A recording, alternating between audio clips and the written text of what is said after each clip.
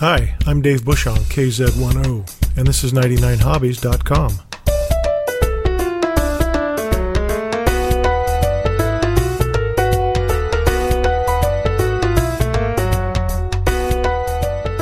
Hi, welcome back to 99hobbies.com. I set a new record for distance today on the podcast by talking to Jeff Johnson, VK4XJJ, from here in New Hampshire all the way to Australia. Jeff recently walked across the continent of Australia, and he had ham radio with him as he went. Let's see how he did it. I'm on the phone today with Jeff Johnson, VK4XJJ. Hi, Jeff. Can you hear me okay? Yes. Good morning, Dave. Morning here in Australia, that is. It's supper time here. Jeff, I wonder if you could tell me a little bit about, let's just put it this way. Have you done anything interesting lately? Yes, Dave, and indeed I have. A few years ago, more or less on a whim, I was recently retired, 66 years of age, and I heard of some Australian folks that had done a bicycle ride across Australia. It's over 2,000 kilometres from south to north, and they were well supported with people setting up tents and feeding them, etc.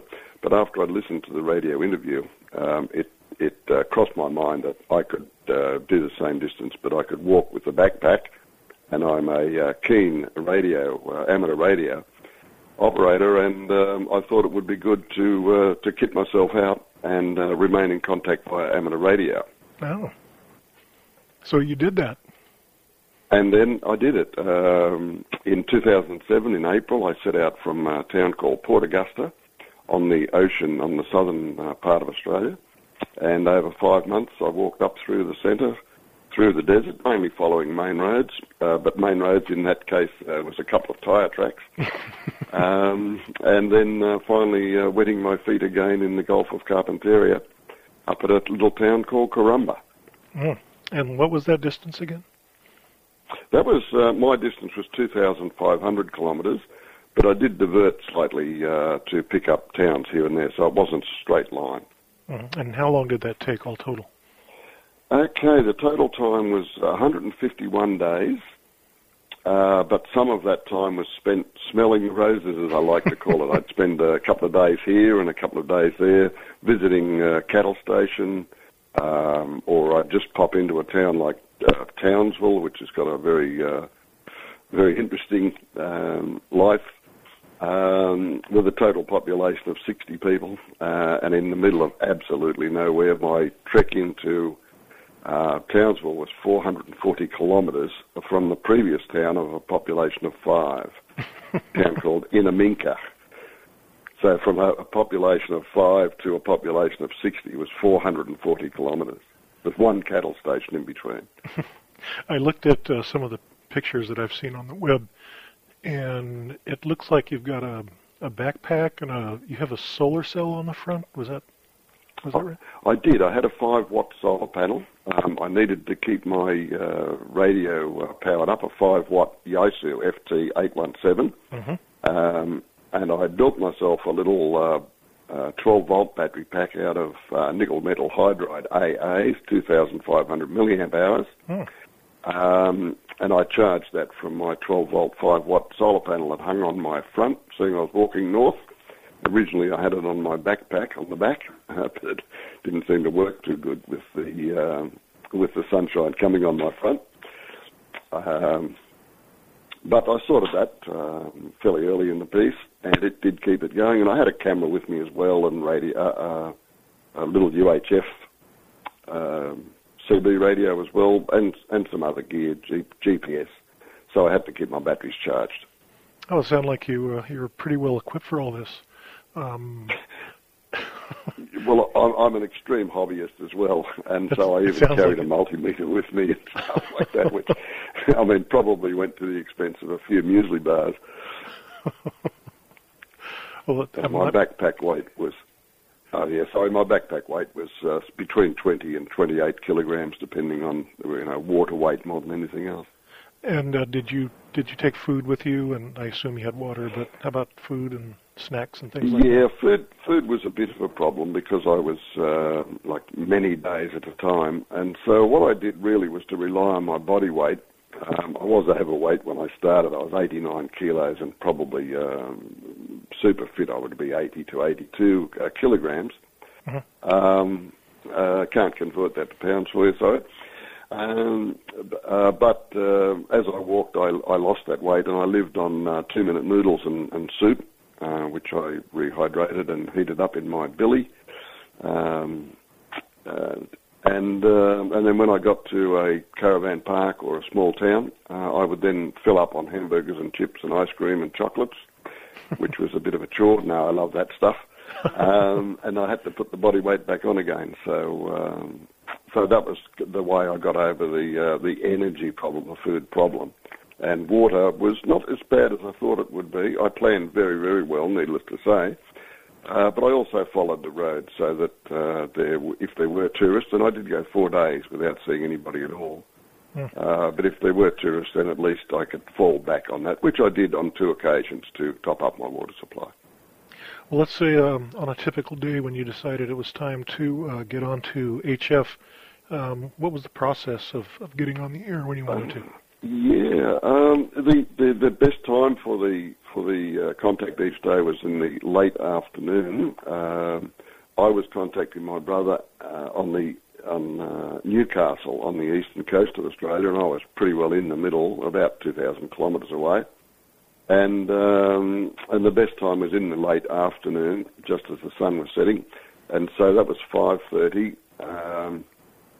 And the process was that I'd stop and take my backpack off. But looking ahead, the country out there in a lot of cases was absolutely dead flat, and the chances of even finding a tree were fairly limited. In one case or 2 cases I can remember, there was a roadside sign that said there's a bend up ahead, and that stood about 6 feet above the top of that was 6 foot above the ground level. And one end of my Venetian blind cord was tied there to support my dipole, half-wave dipole, on 40 metres, and the other end was tied to a rock on the ground so that my centre bell and my feed point was actually below my knees while I was talking. And that's not the optimum height for a 40-metre dipole. And I was on 5 watts. But I did get through every day. I got through every day, and I had a friend in Queensland as well, and he was running a very good set. He was running 100 watts, and he was very experienced. And the other person I spoke to was my brother in Newcastle, and he had a similar 5-watt Yaesu to myself. And so our communications wasn't particularly good, but we got through often. But I was able to report my GPS position every night, and I was walking 20 to 30 kilometres a day, so if anything should go wrong, at least they had a pretty good idea where I was. And as it turned out, there never was any real problems with it. Well, actually, now that I think of it, with a low antenna like that, you probably had a vertical signal, and for close-in communications, that may not have been such a bad thing.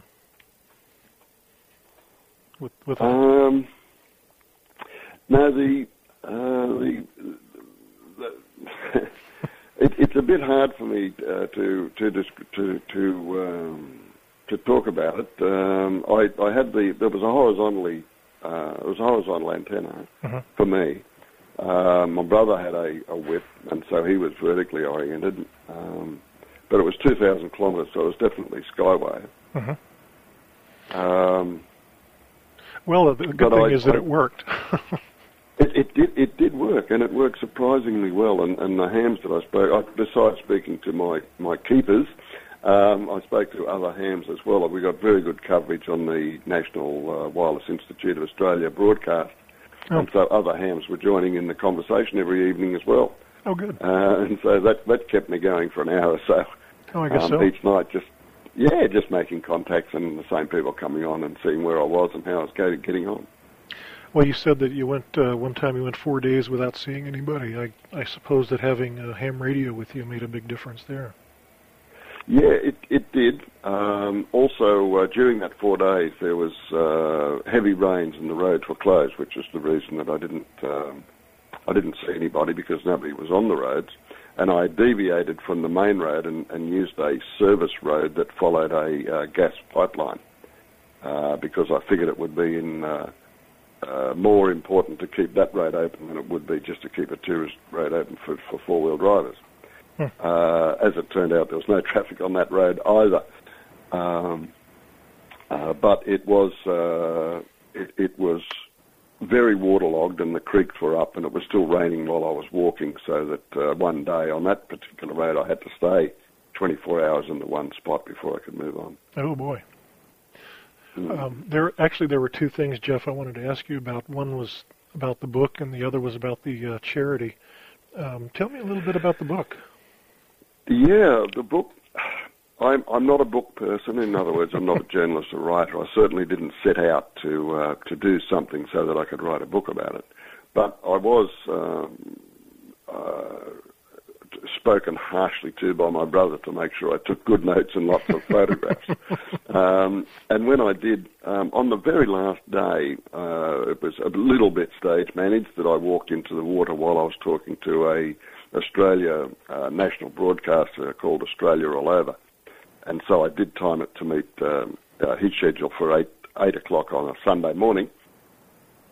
Where was I heading, Dave? About the book and the there was a bit of a gathering there. It wasn't a big event. There would have been 10 or 15 people there altogether that saw me walk into the water. But one fellow walked up after the crowd had died down a little bit, and he said, there's a story in this. And I said, well, yeah, probably is. It was all very low key. And he introduced himself, and he was a journalist and a retired journalist and a freelance writer, and did have 15 or so books in print. He approached me the next day, came and saw me the next day, and he actually gave me a quote for him to do a book as told as me telling the story to him. And it turned out that that's what we eventually went ahead and did. He warned me that such a book would cost quite a bit of money to publish, and that the chances of sales are definitely not guaranteed. But my ego was such that I agreed immediately, and I said, I think we should have a book. And I actually went back to work for 12 months to raise the funds necessary to write the book. And so the book I picked up just yesterday, Dave. I went to the transport company and picked up the books. And they're absolutely lovely, and I love it. And they're now for sale on the internet as a e-book version for download for reading on the computer. And of course, I have the book in my hands that I can sell physically. I have 2,000 copies printed. Well, that's wonderful. Is it something that you could say during this podcast, or is it something I should put in the notes for somebody to click on? If somebody wanted to. The book is called Golf to Golf because the walk was from the Spencer Gulf in South Australia to the Gulf of Carpentaria in Queensland. Mm-hmm. So I have called the book Golf to Golf, and you can Google Golf to Golf or Jeff's Walk. But the web page is golftogolf.org. Okay, good. And I'll also put golftogolf.org. And you said that you were going to send me some links also that I could put on my page so that people can find out more about your adventure too. Yes, I'll certainly do that. Yep. Okay. Now, this was all about a charity walk, wasn't it? It is indeed about a charity walk. My elder brother Bill, his daughter, one of his two daughters, was born with a severe disability, not being able to speak or to hear, other than very crude sounds, mm-hmm. And she passed away recently, about 34 years of age, and I was very, very close to my niece Nicola, and the book in fact is dedicated to Nicola. Oh, that's nice. And I raised funds for the Deaf Blind Association in New South Wales, which is a worldwide. There are groups worldwide for deaf-blind people. It is a very debilitating situation to be both deaf and blind. Mm-hmm. And the book as well, I will be donating half of my half of my profits to the Deafblind Association. So I'm still associated very much with the charity side of it. Oh, that's so good to hear. So this is all going to be in the information that we'll put up on the. Very much so. Yeah, there's a lot of information on my own webpage, which is jeffswalk.com. Okay, jeffswalk.com. Good. Yeah, I think you know of that one. Yes, that's. And I will send you a link for the. Actually, the book information is there. The golftogolf.org is just a simple name that I can mention in such places as this, so that people can write it down easily. Oh, that's great. I wanted to ask another question. Did you were you able to make any contacts with any kind of DX like the United States? No, I did get one call across to New Zealand. Okay. So that was my DX. Oh no, I'm sorry. I spoke to one in Canada. Oh, good. Yes, I was on a cattle station, a sheep station actually called Wirialpa. There were some beautiful names out there, and I've made quite a thing about that in the book because they're lovely names, Moolawatna and Wirialpa and all sorts of things. But I was on Wirialpa, and the station, the fellow that owned the station, Warren, they had HF equipment out there, what they call flying doctor radio. You may have heard the expression. Sure.